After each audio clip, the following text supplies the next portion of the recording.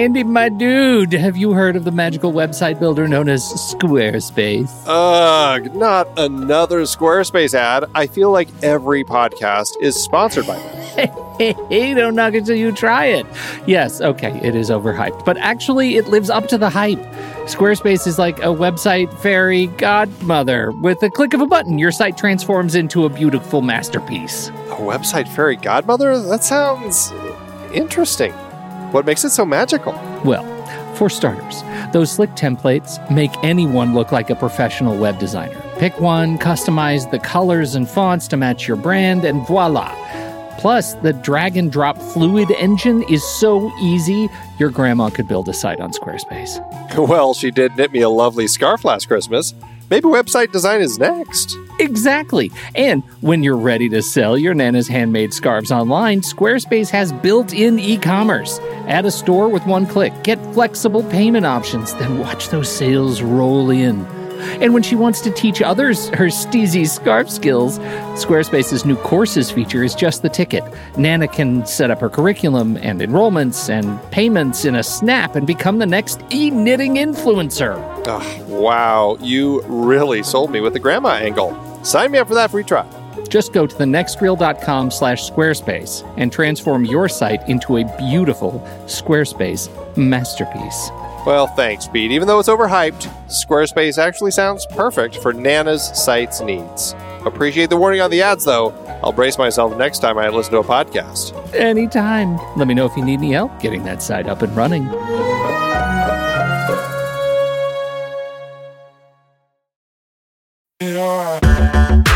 Andy, can you believe we've almost hit 700 episodes of The Next Reel? I know, it's crazy. And with all the other episodes in our family of podcasts, we are well over 1,200 episodes of movie conversation. It's really pretty amazing that we've gotten to have these in-depth movie chats every week for over a decade now. And we couldn't have done it without our loyal community of film fans. Their support over the years has meant so much. For sure.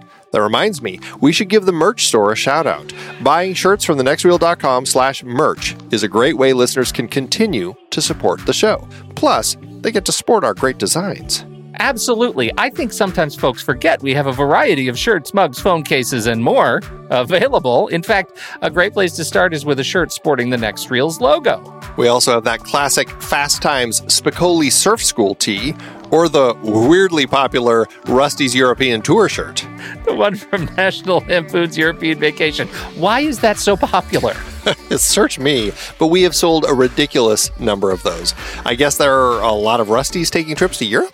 We're always adding new designs based on movies we've covered, like our brand new design for a streetcar named Desire, featuring a streetcar named Desire. So if you want to rep your love of TNR and films, head to thenextreel.com/merch. Every purchase helps us continue to have these weekly in-depth conversations. So visit thenextreel.com/merch today. And as always, thanks for listening and being a part of the Next Reel community. We've got lots more great movie chats coming your way. Welcome to the Next Reel Speakeasy, everybody, on rashpixel.fm. I'm Andy Nelson, and that over there is Pete Wright. Hello, everybody. On the Next Reel Speakeasy, we invite an industry guest to join us, and instead of serving up their favorite cocktails, they serve up movies that they love so that we can all talk about them. We'd like to welcome our guest to this month's show, film composer Harry Gregson-Williams. Born in England to a musical family, Harry earned a musical scholarship to St. John's College, Cambridge, at the young old age of 7. He then went on to gain a spot at London's Guildhall School of Music and Drama. And then after school, he became a music teacher both in England and Egypt. He started working under composer Richard Harvey as his assistant, then orchestrator and arranger for Stanley Myers before composing his first score for Nicholas Roeg. Was it Cold Heaven or Two Deaths? I saw both of those on IMDb, Harry, but it was confused because you're listed as music associate for one and then musician piano for the latter. Cold Heaven was a Stanley Myers score. And okay. It's a Hans Zimmer score. So I think I played piano for Hans on Two Deaths. Okay. I said he didn't compose the score for that one. So, and you kind of, you created this relationship. You met Hans Zimmer and had this relationship with Hans Zimmer, and kind of that really seemed to kind of open up a whole bunch of new worlds for you, right? Well, yeah. I mean, goodness.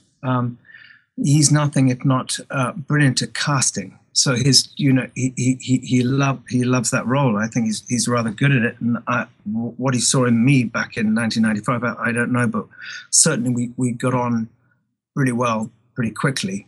He was over in London, and he was having so much fun. And he was very persuasive and very encouraging. And I think he was finishing the Lion King or Crimson Tide. And when he left to come back here to Los Angeles, he said, you really should come with me. You can assist me and learn. And I really didn't hesitate. It was what an opportunity. And actually back then there really were very few people that made up it was called Media Ventures at that time, his company, and there were a couple of techs, as you'd imagine, with a Hans operation, music editor, and Nick Glennie-Smith was kind of the outgoing composing assistant. He was graduating, if you like.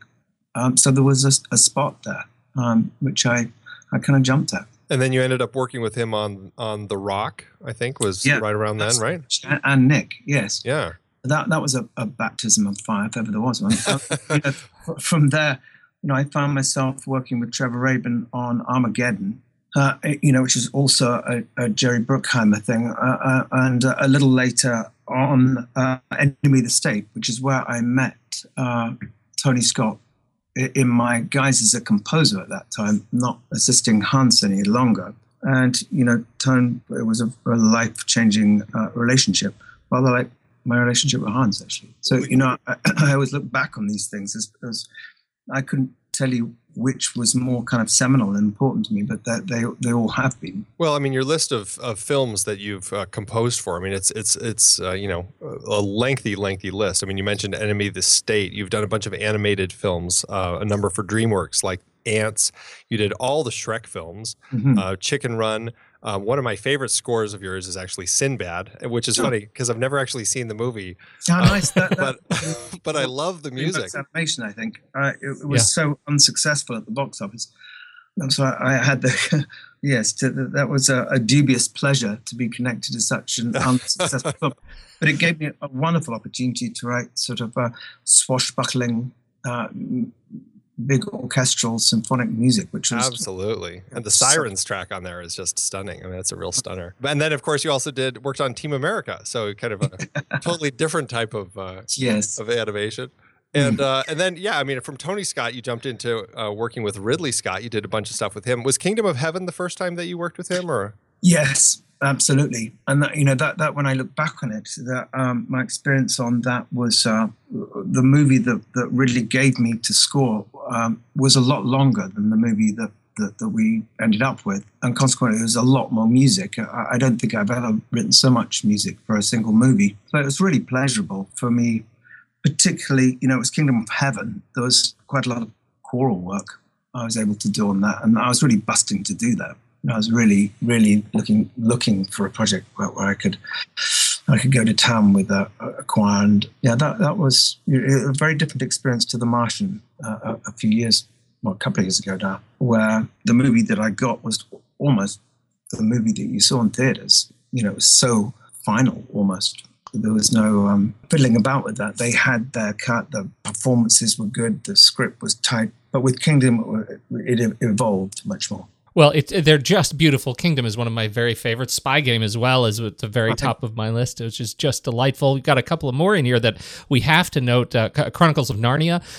You've got The Lion, the Witch, and the Wardrobe and Prince Caspian. Jolene, Andy loves that because it was filmed in Arizona, partially his right here, his home. A couple of other movies we've talked about on this film or on this show. The Town, delightful score, and Arthur Christmas, another animated, and you already mentioned The Martian. Arthur Christmas has become a staple in our house. We've got kids of a certain age, and so we're listening to you every year. And most recently, The Zookeeper's Wife, which again is a whole different sort of tonal approach for a period piece. Yeah, and that was very much a labor of love, and that was one of those precious opportunities to work with a really, really cool director, Nikki Caro, and yeah, I really valued that experience. Just as a fun aside, I also think it's kind of worth pointing out that you are a part of the Brother Composer Club. Says your brother Rupert Gregson-Williams also composes. I would say we don't quite have a dynasty like the Newmans do. Like the Newmans, but then there's also the Danas, the Shermans, and even I guess you could say the Bacon brothers to a certain extent. It's funny. There seem to be a lot of brother composers out there. We have some questions from our online community over that we have through Patreon. I wanted to throw a few questions your way before we jump into the movie we're going to be talking about tonight.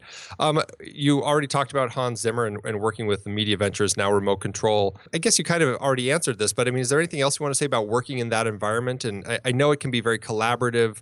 I know a lot of people have kind of come through it, and it piques my curiosity as a thing. And you mentioned that Hans Zimmer is kind of like, it's almost like, it sounded the way you described it, like he's almost like a casting director, helping kind of find the right people for the right films. Is that how you kind of see that? It's, in the misty past now, quite a long way in the past, he really hasn't changed much. He's the same jovial chap on the one hand, and then completely petrified on the other hand. I've always liked that about him. He's very real to me. He has the same issues as all of us composers do. He experiences a lot of anxiety. He experiences some success and otherwise. But he was always very straightforward with me. He gave me a very firm push in this direction. The direction of film music, and I was able to learn a lot from him, from kind of hovering in the back of his room and not being the fall guy or the spotlight being on him, not me. For a couple of years, and that was really valuable. It seems like an incredible opportunity for composers. Yeah. It's great that he does that. Really, it's pretty awesome. We got a question on directors that you like working with, or what is it? I suppose the implied question is, what is it about directors that you particularly like working with as a composer? We've mentioned already Tony and Ridley Scott, and Nicholas Roeg, and Ben Affleck, and Aardman, Peter Lord, and Nick Park. What is it about directors that you like working with that makes them great directors for composers? Well, I think it's what they're giving me. It's the film. It's their ability to make a film that's interesting for a composer. You mentioned Ben Affleck, for instance. I didn't, of the 4 films that he's made, I unfortunately didn't do Argo, which is probably the most successful of all of them. But nonetheless, the other 3 that I've done, we've developed a certain shorthand and, a personal relationship through going through the ringer on these things, because nothing comes particularly easily.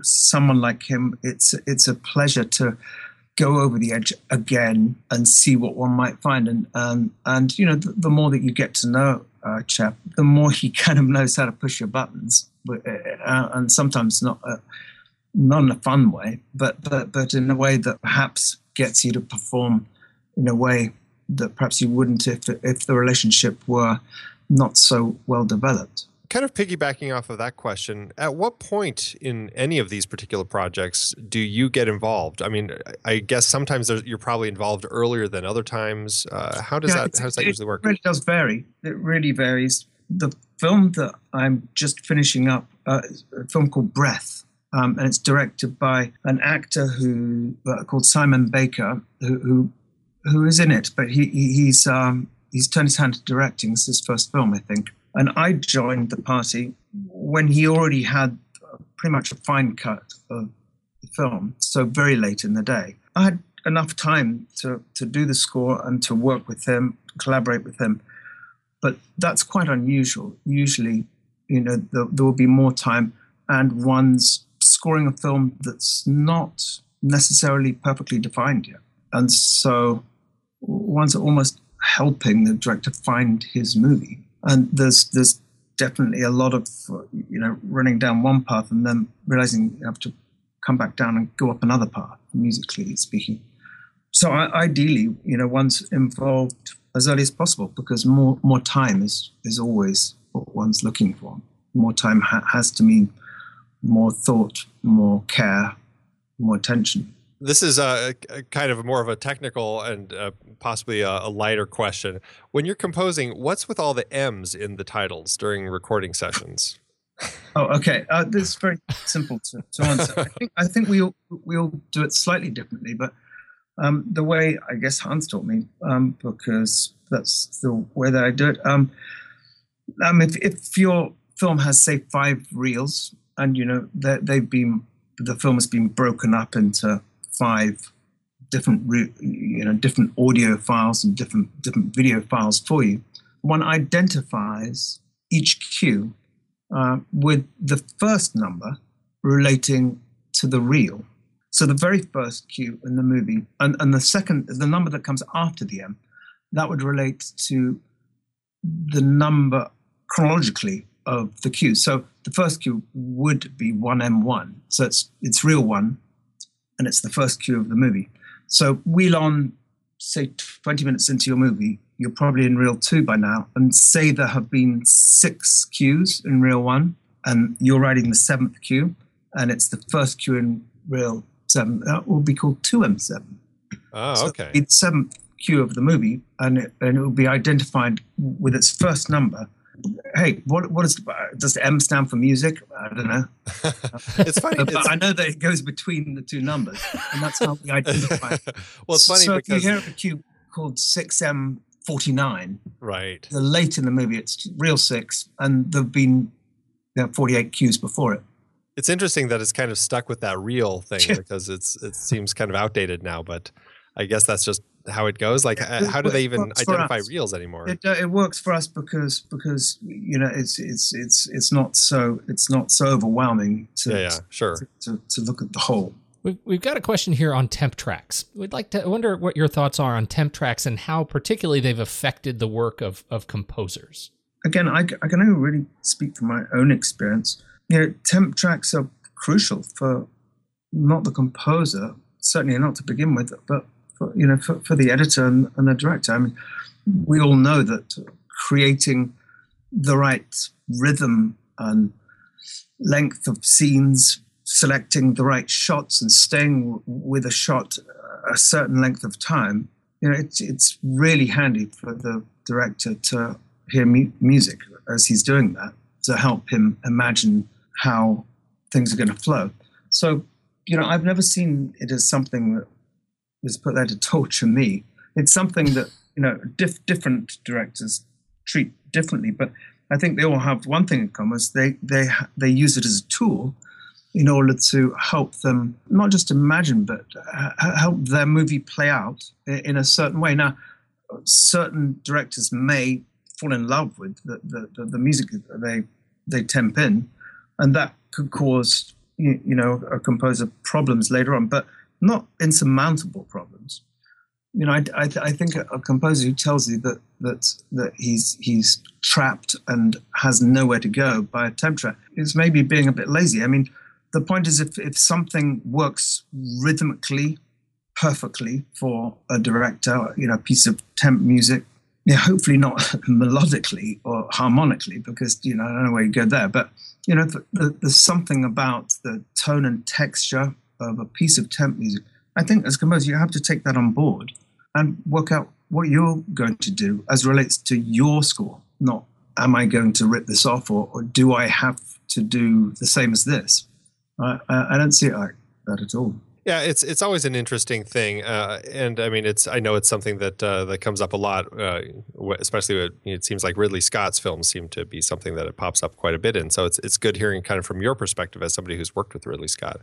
Yeah, the last film I did with him was The Martian. I don't recall the temp track. The part of a composer's, part of his lot is going to be, if he does feel a bit trapped with a piece of temp music, he's got to be smart enough to find a way out of that. Sure, yeah. And to understand what it is, that's turning the director on. I think an easier way out would be to, basically cop it and say, okay, well, I'm going to change the top note here. And, I don't think that's necessary. What another question from the community? What are your thoughts on technology in film composing? Do you use a lot of, as he says, Hans Zimmer-esque technology to compose, or is it more traditional? Yeah, no, I mean, when I showed up in 1995, I was a pen and paper guy. Mm-hmm. And that, Hans kind of put me in a tiny room and with an Apple computer and said, look, you got to learn how to use a sequencer, and please don't come out until you have. So it kind of baffled me. I wasn't expecting that. I had no experience of that. Everything I had written before that had been, pen and paper and whatnot. But no, I embraced that, and there's a really good reason why it's very advantageous to be able to use samples and create really awesome mock-ups for a director to be able to collaborate with you. I mean, otherwise, if one's asking a director to imagine, how the music's going to be, or like sit at the piano and tinkle away and say, well, this will be a bunch of French horns. Ultimately, it's going to sound really powerful. That's quite a stretch. And so, yeah, we've come to a place where I think you'll find most composers have embraced technology so much so that it's part of our lives. I love it. It's not where I kind of started at all. Our last question for the community: is there a different process for you for composing for an animated film versus a live action film? And I suppose we could take that both ways, creatively and technically. No, not really. Technically, no. And creatively, not really, because, I think back to the first animation I did, Ants, for Jeffrey Katzenberg at DreamWorks, and I think struggling to find a way into that movie. I do recall him saying, look, for God's sake, can you just don't focus on them all being ants? This is a Woody Allen movie. This is romancing stone. And in many ways, he was really, he was on something, because, take a Shrek movie, for instance, there's, Shrek adores Fiona, and a lot of the movies are concerned with them being apart and him trying to get them back together again. And, this could be a live action scenario. And so I think when looking for the sort of emotional arc of a character, it's made little difference that a lot of the films that I have scored have been animated. I think that let's shift our conversation here and jump into the movie that we're here to talk about. This is, it's amazing learning all this information about you, but something that I also found very interesting is one of your favorite movies is Silver Linings Playbook, and that's what we're actually here to talk about tonight. The whole time you're rooting for this Hemingway guy to survive the war and to be with the woman that he loves. It's 4:00 in the morning, Pat. I can't apologize. I will apologize on behalf of Ernest Hemingway, because that's who's to blame here. Yeah, have Ernest Hemingway call us and apologize to us, too. Pat, you have to have a strategy. I hate my illness, and I want to control it. I hope you're okay with Veronica's sister coming over. Tiffany and Tommy? Just Tiffany. What happened to Tommy? He died. How'd he die? Please, don't bring it up. Hey, Tiffany. This is Pat. You look nice. Thank you. How'd Tommy die? No. What meds are you on? I used to be on lithium and Seroquel. I was on Xanax. You ever take Klonopin? Klonopin, yeah. I guess I what? I'm tired. I want to go. Are you going to walk me home or what?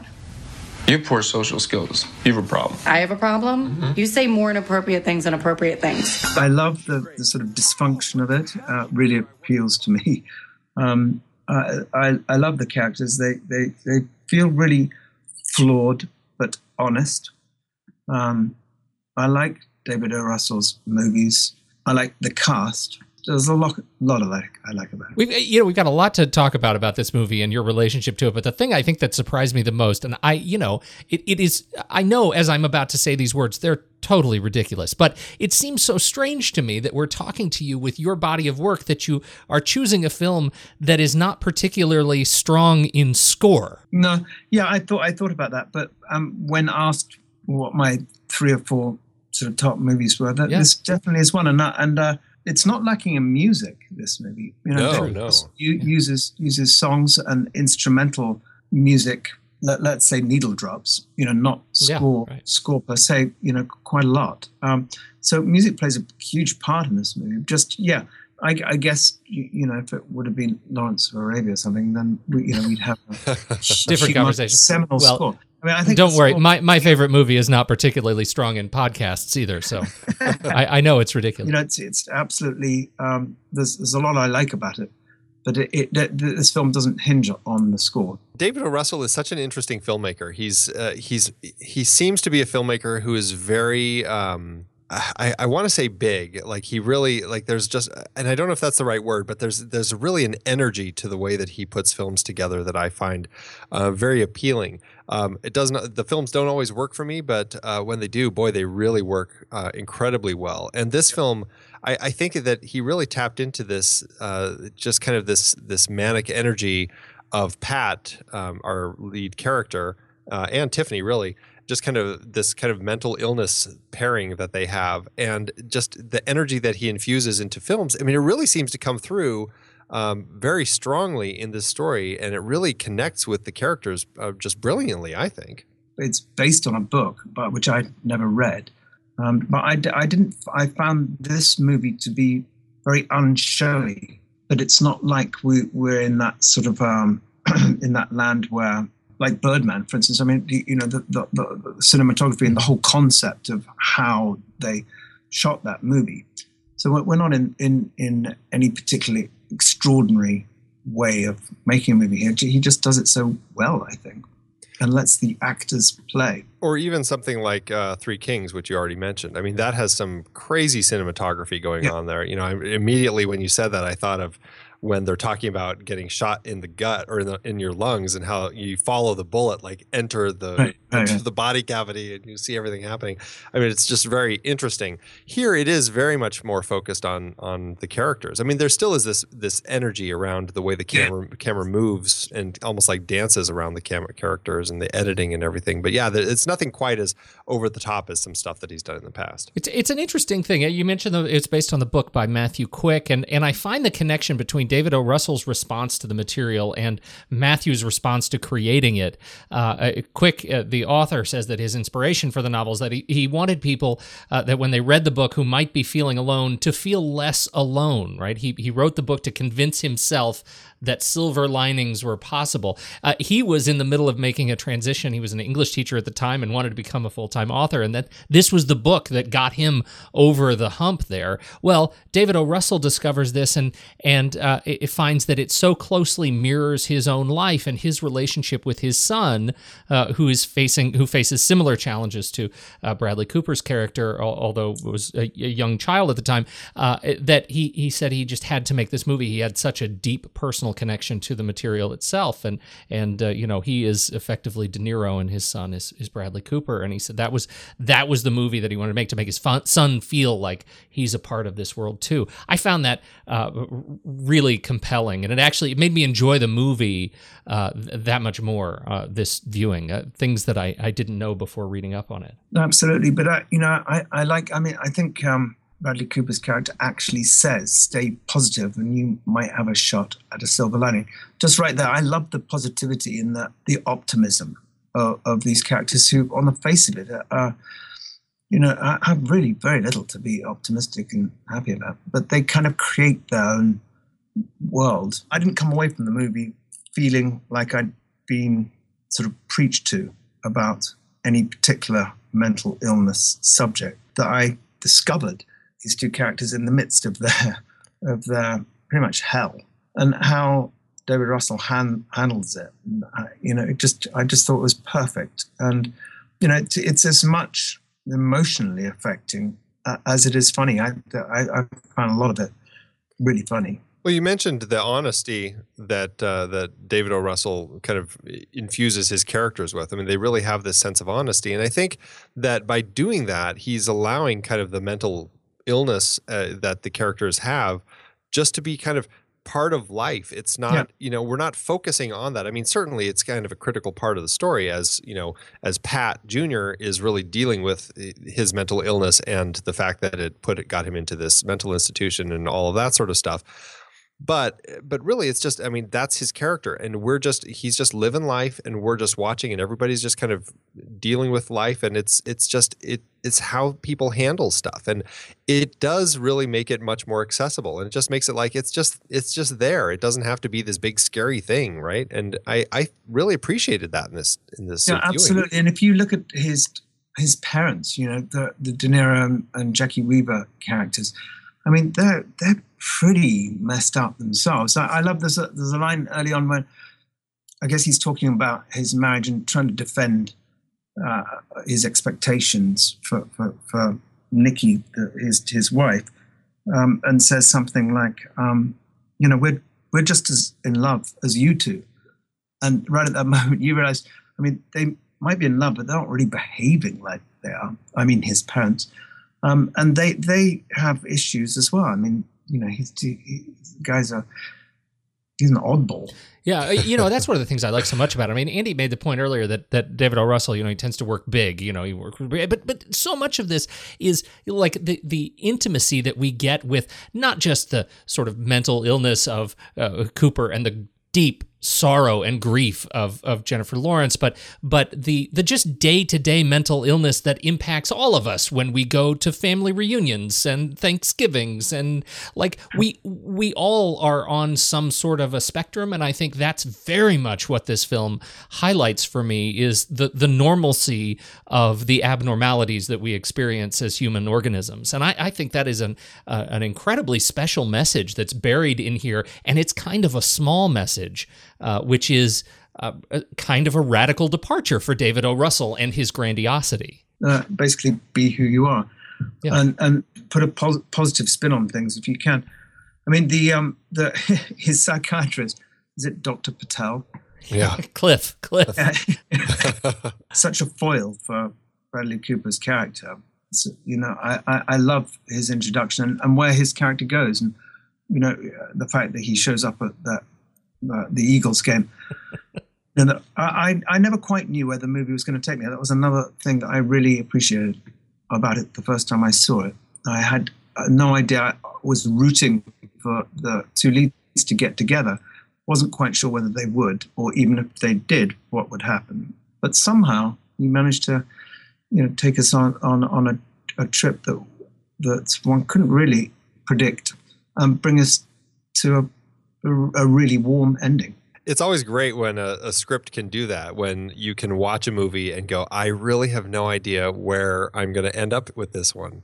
Yeah. And you don't get that too often, but man, is it special when you are experiencing that. And that you're right. I mean, this was one of those ones. I mean, you get the note that there's going to be, you know, she wants to have him help with the dance, but still it's like, how is that going to, you know, tie into the story? You know, where is this whole thing going? Now we've got this bet going on. I mean, there's so many things happening. It really takes you in a lot of directions.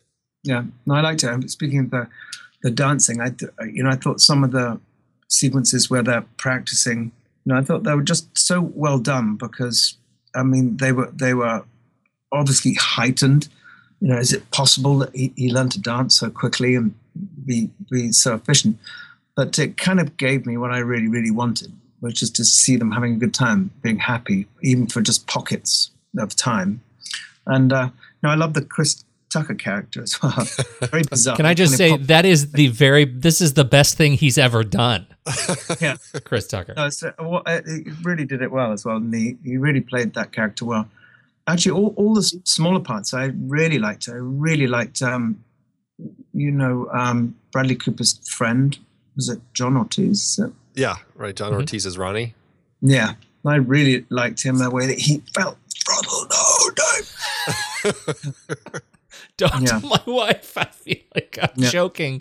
Yeah, it's a delightfully real performance from him. You know, David O. Russell, I just want to back up to him as a director, right? We've talked a little bit about him as a writer, but as a director, it's one of the interesting things I found in an interview with him, talking about the dance in particular. And as a director, when you're faced with doing something that you've never done, and in this case, he called the dance his high wire act. That he had no idea how he was going to direct these sequences, particularly the final sequence, in order to do it in a way that was compelling and interesting, that we haven't given it all away in the practice sequences. How are we going to do this final thing? And one of his big surprises was the final lift. which actually came out in test audiences as something that audiences couldn't quite get enough of. It was originally a really short bit, and they kept pushing it and making it a little bit longer. And every time they made it longer, the test audiences they would love it. They would find it just such a powerful and tense experience watching her gripping his face from all those different sides, just trying to hold on for dear life. And it becomes kind of a metaphor for their experience in the film. To my eye, the way he directed that dance is an ultimate sort of success story of facing that high wire act. And I love the way he talks about that, facing something you've never done before as a director, and that sequence, which ultimately is a rather simple sort of sequence in hindsight, sort of hit that bar for him. I thought that was really well executed. Yeah, no, I'd agree. And, maybe it's quite literal, the lift, as it were. I mean, it is an uplifting movie, and I think he conjured together some really great performances from the actors. I think Jennifer Lawrence, especially at the beginning of the movie, she's so sort of reserved. It's really difficult to read her, what she really is thinking. And so when she comes out with things like she does, it's kind of shocking. He's a man. He's a director who absolutely has a command of what he's doing, in my view. And it turns out that I had to look up the editors, or the two editors credited on the movie. It turns out I think I worked with Jay Cassidy years and years and years ago, and he seems to have done a lot of films now with David Ross, doesn't he? I think we did Antoine Fuqua's first movie together, which is called The Replacement Killers. Oh, way back then. Oh, back fantastic. In 1996 or something, yeah.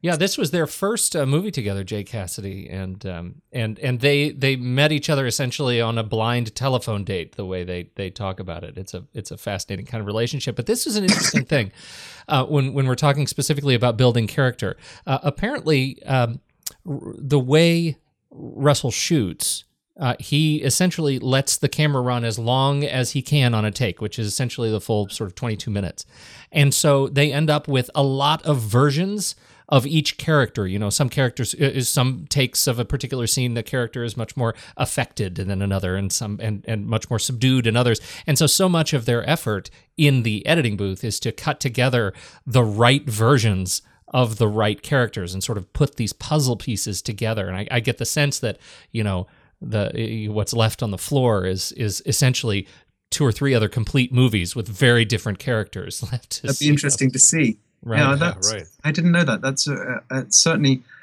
must be quite testing for the actors to have these long takes. Yeah. But I love the way the characters play off each other in this movie. So he was definitely onto something. Cassidy says, for David, editing is just a continuation of screenwriting. It is the final draft. And I thought that was a really lovely and sort of poetic punctuation. Let's talk real quick about the first shot and last shot of the film. The first shot of the film, we start over black as we hear Pat reading a letter about what Sundays mean to him. This is a letter that he's written to Nikki, his wife, who the whole story is about him trying to get back. And then we also have some text telling us that we're actually at a psychiatric facility. And then we fade up on Pat's back and we track into him as he reads this letter. And someone knocking several times telling Pat that it is time to go. And the last shot, Pat is talking about Sundays again. We've come full circle. He says, Sunday's my favorite day again. And we slowly push in on him with Tiffany in his lap, and they kiss, and they're happy, and it's adorable. Absolutely. Yeah, I'd agree with that. Yeah, I like the very beginning of the movie. It's difficult. It takes a while for one to kind of get a grip on what sort of movie this is going to be. He's quite irritable at the beginning, Bradley Cooper's character, isn't he? And it actually, once he's bundled in the car and he's on his way home, it takes the Chris Tucker character who hitches a ride to come in and kind of let you know, actually, you really don't know what sort of movie this is going to be. Well, isn't it funny that Chris Tucker is the one who softens the edges of just about every hard scene with Bradley Cooper? Yeah. Uh-huh. It's a really nice open and close to the film. I mean, I think that the shots themselves don't have as much of a thematic connection other than he's alone and then now he's finally with somebody happy. I mean, he's focused on Nikki and alone at the beginning. At the end, he's no longer focused on Nikki and now he's with Tiffany and he's happy. But it also, I think a lot of it is really just about the script, and he's talking about Sundays and how important Sundays were to him, and how, you know, Nikki didn't know that he loved Sundays, and it kind of, you know, Sundays, the importance of Sundays kind of fell away for him. But now that he's kind of gotten over Nikki and everything's come back, and you know, he's with Tiffany, Sundays, like he says, Sunday's my favorite day again. I like that, the way that the script itself really helps kind of tie the beginning and end of the film together. It occurred to me, I mean, Sundays is also football day, isn't it? Yes, so, right, yeah. I don't know whether that's got something to do with it, but certainly it's a household that's jumping on a Sunday. Yeah. Yeah, and speaking specifically to the sort of next chapter, I almost don't want to say rebuilding, but that's probably appropriate too. Rebuilding of his relationship with his father, and certainly his father's rebuilding of his relationship with him. Right. Which ends up being, I think, as sort of perfect a relationship as the one that I love so much between Pat and Tiffany. You know, it's Pat Sr. and just again the subtlety with which De Niro actually tones down his natural De Niro-ness to play this dad is really special. Yeah, no, I'd agree with you. I as the years have gone by, I'm less and less drawn to Robert De Niro as an actor, but I was really, really, really thrilled in this movie. I thought he was just perfect, pitch perfect, really. He had two scenes that really, for me, it was like, this is why I love watching Robert De Niro. One is when he gets so mad at Pat Jr. for not being there, and he's so mean. It's like his superstitions and his passion for the game have like turned him into such this spiteful person. He's like, you're an awful kid, and all this, like he's saying such horrible things to his son. I mean, it broke my heart to watch that scene. And then following that up with the scene where he's talking to Pat when Pat's in bed, and he's talking to him, as a nice quiet scene about how he might not have been there as much, and he's kind of tearing up. I mean, it's just like two powerful scenes that it's like, this is De Niro. This is what I love seeing De Niro do. I agree. Yeah. He was right on song. That it was Robert De Niro with the final sort of, and I don't mean this derogatorily, his final sort of Hollywood call to action. You got to go get her. Don't let this, she loves you. Nikki didn't. She loves you. Don't mess this up. I wanted to leave. I don't even know what I was looking for. I wanted to leave the house. De Niro told me to go look for somebody. We sort of skipped Bradley Cooper and Jennifer Lawrence just in terms of their performances specifically, which, I think talking specifically about Jennifer Lawrence, because we don't even see her until 24 minutes into the film.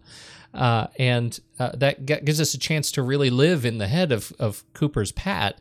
And then we're introduced to another very hard character. Yeah, that's something I really like about her. Her entrance is kind of a bit of a surprise and quite abrupt, isn't it? But she's so sort of magnetic that one really wants her to unload her story, which she duly does. But I think she played that character so well. I think we were all struck with her. I don't know whether Winter's Bone was her first movie, but certainly the first movie I saw her in. I thought it was unbelievable. And, she's gone on to star in some big studio type pictures, but I loved her in this film. I thought she was just goofy enough, just like off the beaten track enough to be believable as someone with as many hang-ups as this girl has, with the sort of stuff that she's been through. I thought she was absolutely brilliant. She was so funny. That's what struck me about this. And I don't think Winterbone was her first film. She'd been in, I think, some smaller parts, but I don't think anything that she had been in, at least to my recollection, was funny. I mean, The Hunger Games was right before this. Certainly not a funny movie. X-Men First Class, even maybe The Beaver, the Jodie Foster movie, might have had some comedy. But this, it seemed like David O. Russell found the right way to tap into Jennifer Lawrence that we all know and love, because this seems like so much her essence that she's bringing forth here. And you can see why she received so many accolades for her performance here, because it's this shining star performance here. It's just amazing what she does.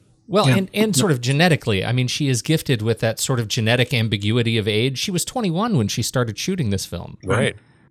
Which is an amazing thing. I mean, the depth at which she brings that sort of level of grief, the level of grief of having lost a husband in a really just diabolically sad way to lose her husband, the police officer, buying lingerie for her to try to rekindle their marriage. Like, where does she get this stuff? I mean, it's but I just... love her strength and her determination. She's, she's no pushover. And she seems like she must need saving, but actually she's quite capable of being the one who does the saving. I think her character's really well drawn here. Yeah, absolutely. And Bradley Cooper, I have to say, I mean, he's a hit and miss with me, but for the most part, I think for the most part I enjoy him. But I don't think I had seen, and I think even when I first saw this, I didn't connect with Bradley Cooper as much as I did on my rewatch this time. I mean, I was just blown away by everything he's doing here. He's got such a handle on the way that he's dealing with all the different episodes that he has, and just the volatility, the ups and downs. I mean, his everything is like the non-filter that he's always having. He really handles it incredibly well. And what I heard is that he only had like less than 6 weeks to prep on this, because I think Mark Wahlberg was initially on board, but then at the last minute, Russell decided to switch over to Cooper.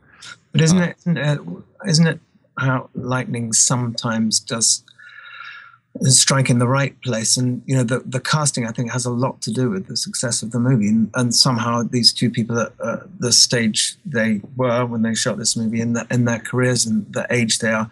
Yeah, I think they played up each other really well, and I'm sure a lot of that has to do with how they were directed. But in terms of casting, I think it's just couldn't be more perfect. And clearly he's somebody who, from this film, he's developed a great working relationship with Jennifer Lawrence, because, I mean, this is the first of at least 4 movies that they have worked on together. So, I mean, they definitely have continued working well on screen together. The other part of their parents, Jackie Weaver, you already mentioned Jackie Weaver as Dolores, again, brilliant. She just exudes the role. Brilliant and understated. I think she just says an awful lot with her face and with the way she delivers her lines. But that could easily have been an overpowering character. I think it was really, really well done. And you'd never believe that she's Australian. Case in point. Is she? Yeah, she was in was it Animal Kingdom?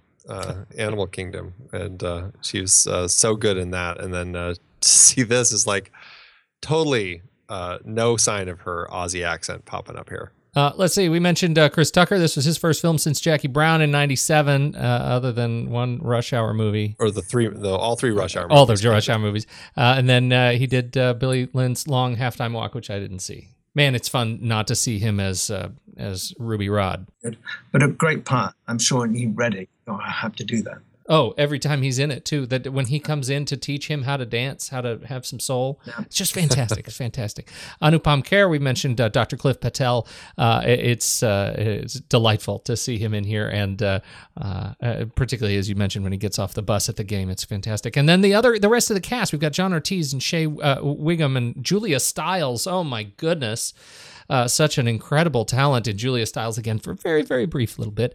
Paul Herman as Randy, Dash Mihok as Officer Keogh, and Bree B as Nikki that we see briefly in flashback and again at the end. This is a funny thing because as much as it's a cast that we follow around through the eyes of Cooper and Jennifer Lawrence, this is a strong ensemble behind them. Very strong ensemble to my eye.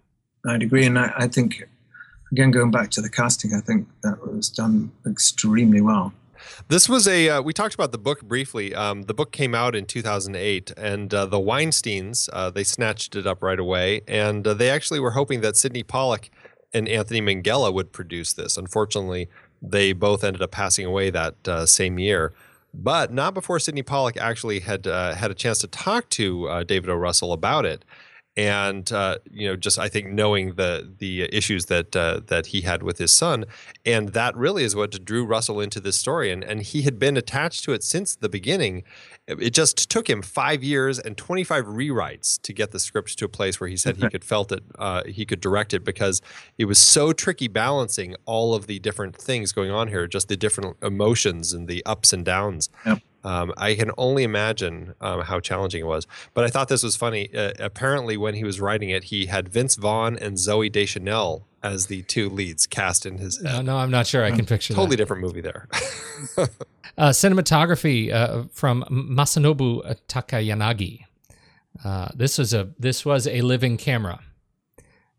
It was, and I think partially because so much of it is handheld, so much of it is moving through groups, so much of it is snaking through life. I think it gives it's a great testament to him that it's not. It doesn't make you dizzy in any way, or it's not. Truly, there clearly was a lot of handheld stuff, and I think that's what gave the movie the feeling of it was such a personal thing. Once one got inside the story with these two characters, one felt one was just sort of hovering outside their circle and observing what was going on.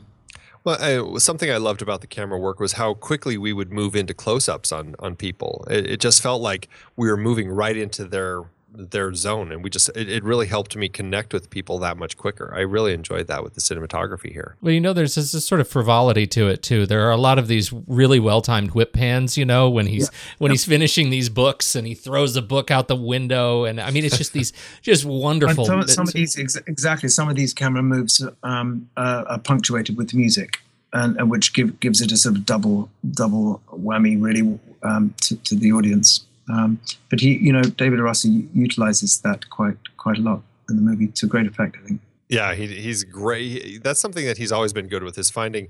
I couldn't name off the top of my head some of the other composers that he's worked with, but he always seems to have a real strong balance of the score that he uses with just a lot of songs, and it's a really eclectic mix too. It's not just the songs aren't kind of all themed a certain way. It just is really an emotional grouping of songs that seem to kind of help tie into the story and help kind of push it in the directions that he needs it to go.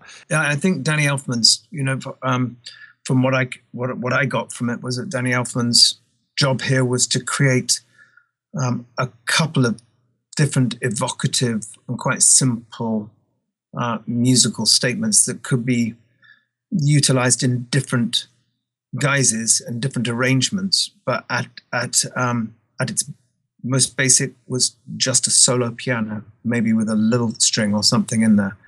But there's a really nice chord sequence which goes from, I think, C major to E major, which has something slightly nostalgic about it, or it moves you somehow.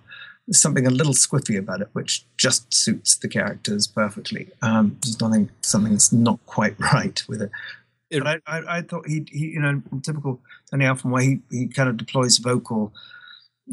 Some wordless vocals in a couple of the cues, but I thought the score was just spot on, actually, just exactly what was needed. It didn't lead the audience too much.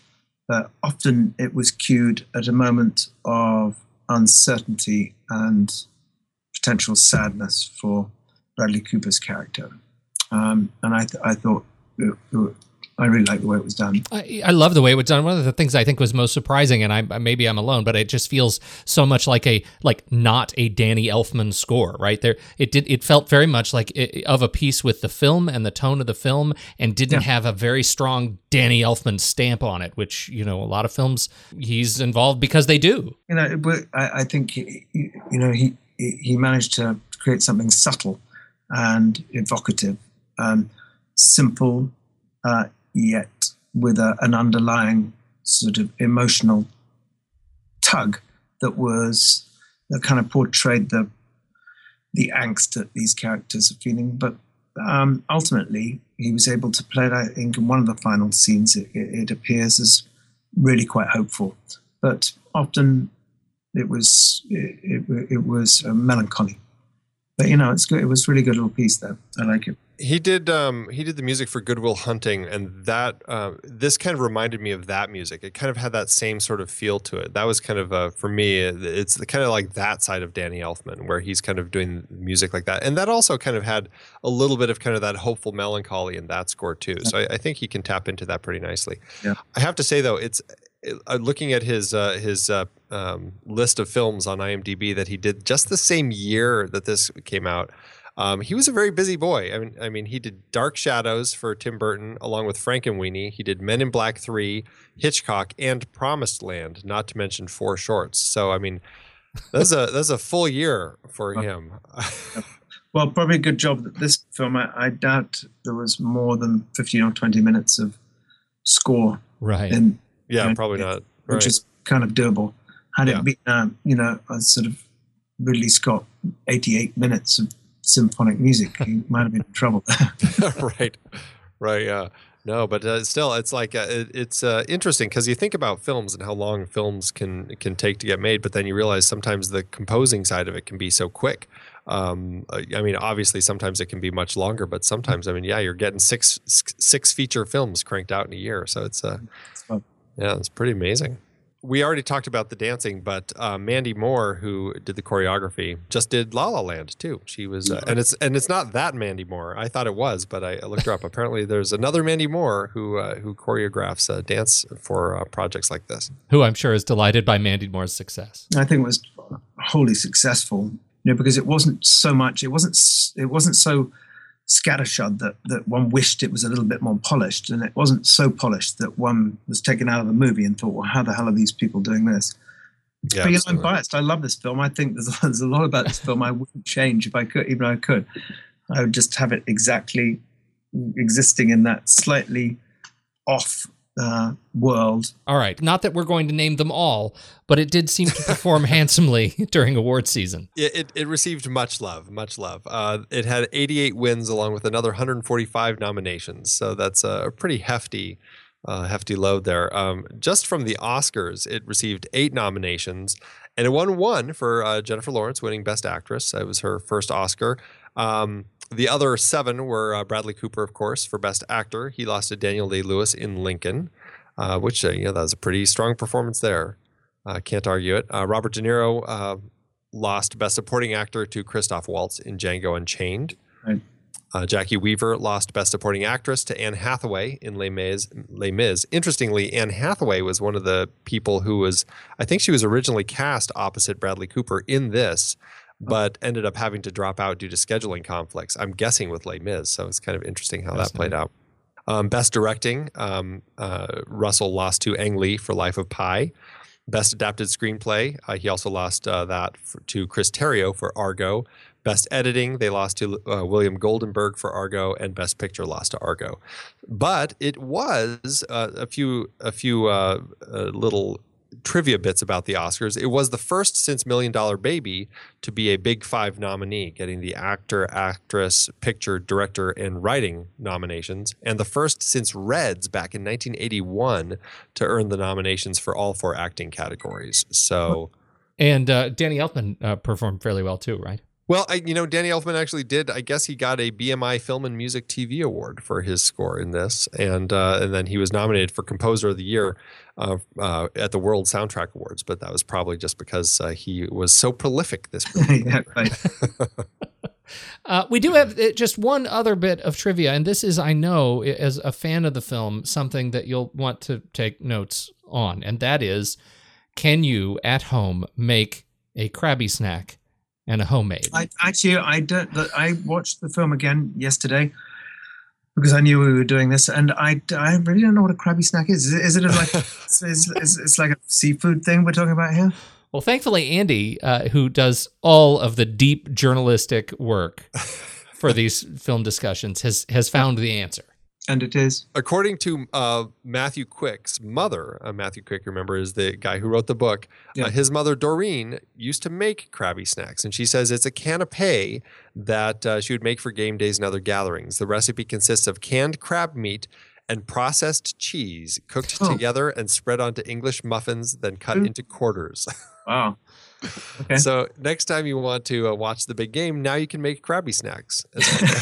As far as homemades, they are beef rolls covered with breadcrumbs and simmered in tomato sauce. I'm okay. I'm not actually hungry. I just want to hear Jackie Weaver say it a few more times. Yeah, right. She's brilliant. The last bit of trivia before we jump into the numbers, the Russian title of this film translates into "My boyfriend is a psycho." Oh, the Russians. They know how to play their subtlety, right? Yeah, right. You know, it's funny. I was reading about titles for this, and I guess silver linings is a concept that is kind of uniquely English, and so they actually had a bit of trouble translating the title of this film into foreign titles because it was a tricky description. We have a number of folks in Europe and the Netherlands and across Scandinavia. We hope listeners will write in with creative translations for this film because I imagine that'll be another delightful game of Stump Andy and Pete. So, excellent. Andy, why don't you let us know how to do in the numbers? David O. Russell spent $21 million to make this movie, which is it wasn't that long ago. It was about $22 million in today's dollars. The movie had a limited release November 16th, 2012, opposite everyone's favorite Vamp Wolf romance finale, The Twilight Saga, Breaking Dawn Part 2, as well as Anna Karenina. It went wide on Christmas Day, and it maxed out at 745 theaters. It was a slow burn, but its Oscar nominations really helped out, and in the end, the movie made just over $132 million domestically and about $104.5 million internationally, making a grand total of just over $248 million in today's dollars. That gives David's movie an adjusted profit per finished minute of $1.85 million. A truly fantastic profit. And with the cost as low as it was for this film, the movie ended up earning more than 11 times its budget. So way to go, David O. Fantastic. That's stunning. Yeah. All right. Well, this is the part I know everybody has been waiting for. It is time for us to rank it. We're going to head over to flickchart.com. Flickchart.com / the next reel will get you to our profile, but you can just swipe over in your show notes and you'll see the link to Flickchart. You can just tap it. It'll take you right to Silver Linings Playbook. Now, a review of the rules for our guest. We're putting ourselves in the headspace of being on a deserted island, and all you have is Silver Linings Playbook and one other movie and a device of some sort to watch it on. And you have to choose, as we list off the other movie, which one you would prefer to watch. I have a feeling I know where you're going to go. If there's a movie that we list that you haven't seen, Andy and I will break the tie with a rigorously adult game of rock, paper, scissors. Okay. Here we go. Andy, Silver Linings Playbook, or... First up, it's opposite Hot Fuzz. Silver Linings. Say Silver Linings on this one. The gentleman's win. I will also say Silver Linings Playbook. All right, next up, Silver Linings Playbook or Trading Places. Oh, definitely Silver Linings Playbook. Yep. All right, Silver Linings Playbook or the Disney classic 101 Dalmatians, another speakeasy we did recently. I'm saving Silver Linings. Yeah, Silver Linings for me. Emmy. Silver Linings Playbook or Black Hawk Down, speaking of Ridley Scott. I'm going to say Silver Linings here. For the desert island, definitely. Yeah, Silver Linings takes it. Silver Linings Playbook or Jaws. Getting tough now. I'm going with Jaws. I think I'm Jaws too. That owns a very special corner of my heart. Oh, I know. I don't agree with either of you, but well, that's what makes this fun. That's what makes it fun. Yeah. All right. What's next? All right. Next up, we have Silver Linings Playbook or a much less fun film to watch, Requiem for a Dream. Silver Linings Playbook, please. Requiem for a Dream. Really? Yeah, I love that film. As do we. But whew. I would say Requiem also, actually. It is a brutal film to watch, but man, is it powerful. Well, me and my talking refrigerator are going to stick with Silver Lining. Silver Linings Playbook or Alien. More Ridley Scott. I am Alien. I'm Silver Lining. Alien. Outnumbered. Look at this. All right. Silver Linings Playbook or Raiders of the Lost Ark. I'm Raiders. Raiders. Are you kidding? Straight out of my childhood. Outnumbered again. No, I'm sorry. Silver Linings Playbook or All the President's Men. This is, boy. I have to be All the President's Men. I have allowed presidents to win too many times. It's too far at the top of my list. I'm a little torn on this one, actually. I might say Silver Linings Playbook, but you both are All the President's Men, so... No. He's Silver Linings. Oh, you're not? Oh, sorry. Yeah. I thought you said All the President's Men. Okay. Well, there you go. Silver Linings takes that one. That's it. It leaves Silver Linings Playbook at number 17 on our chart. And we have the honor of having Harry on the show this is number 300, Pete. This is our 300th entry. This is our 300th movie that we have talked about on this show. That's fantastic. So there you go. I didn't even know that, and we're having an anniversary. Yeah, there it is. I'm assuming that on a star rating for our partners over at letterboxd.com/thenextreel, I'm assuming for you, Harry, this is a 5-star film out of 5. Yeah, it is. It's so quirky and it's so dysfunctional, and it made me laugh, and it didn't make me cry, but it had a lot of emotion, and I just loved it. I thought it was a heck of a difficult balancing act, and I thought the filmmakers pulled it off perfectly. I have this is the third round for me, and it gets better every time I see it, and I think that's a real testament to the quality of the film, and it makes me like David O. Russell's work even more. I feel like I like the other movies of his more as a result of how much I like this film. It is also a 5-star for me. Yeah, and for me, definitely 5 stars. You know, it's so funny because I remember seeing this back when it came out in theaters, and I remember enjoying it, and I hadn't thought of it much. And you picked it as the one you wanted to talk about. And I was like, that's an interesting choice. And then I watched it again, and it just floored me as to how much it moved me. I was laughing, I was crying. I mean, I just loved every single instant of the film. And when it was over, I was just so excited. I ran into wake my wife up and say, "Oh, you have to watch this movie. It's so good." It really struck me. So absolutely 5-star film for me. So, and I'm so excited that you picked it. Thanks for bringing it to our show so that we could all chat about it today. Oh, great. Thanks for asking me. As far as you go, Harry, do you have a home online that people track you down? Do you tweet? I have a fan page on Facebook. Okay, great. So people can check you out over on Facebook. Great. I think so. And then I will point out that I do think people should go over to the Song Exploder podcast and check out the fantastic episode that you were on over there about The Martian. That was a really enjoyable episode. That's a great podcast. Yeah, really, really great. Well, again, thank you so much for joining us. And for everybody out there, we hope you enjoy the show. If you like what you heard, follow us on all the social media platforms out there, including Facebook, Twitter, Pinterest, and now Patreon. If you enjoy the work we do here talking about great movies and interviewing great movie people like Harry Gregson-Williams, consider visiting patreon.com/thenextreel and making a donation. Thanks again for tuning in, everybody. Until next time, I'm off to go make some Krabby snacks and homemades. I'm gonna use you to be my friend.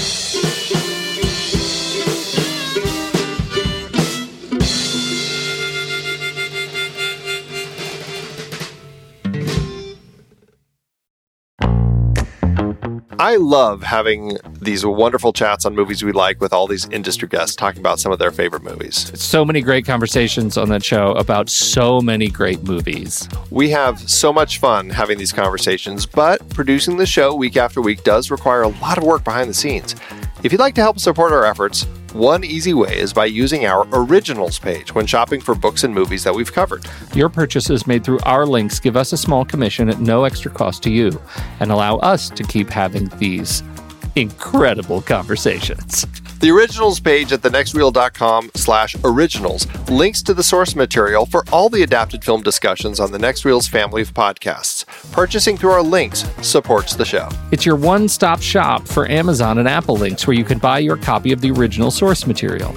Original material for movies we like, movies like Casino Royale, The Silent Partner, Never Let Me Go, Silver Linings Playbook, There Will Be Blood, based on Upton Sinclair's Oil. I believe it's Oil! Oh yeah, I forgot the exclamation point. Plus, by using those links to buy your next read, Apple and Amazon show us a little bit of love, which allows you to support our family of shows with minimal effort.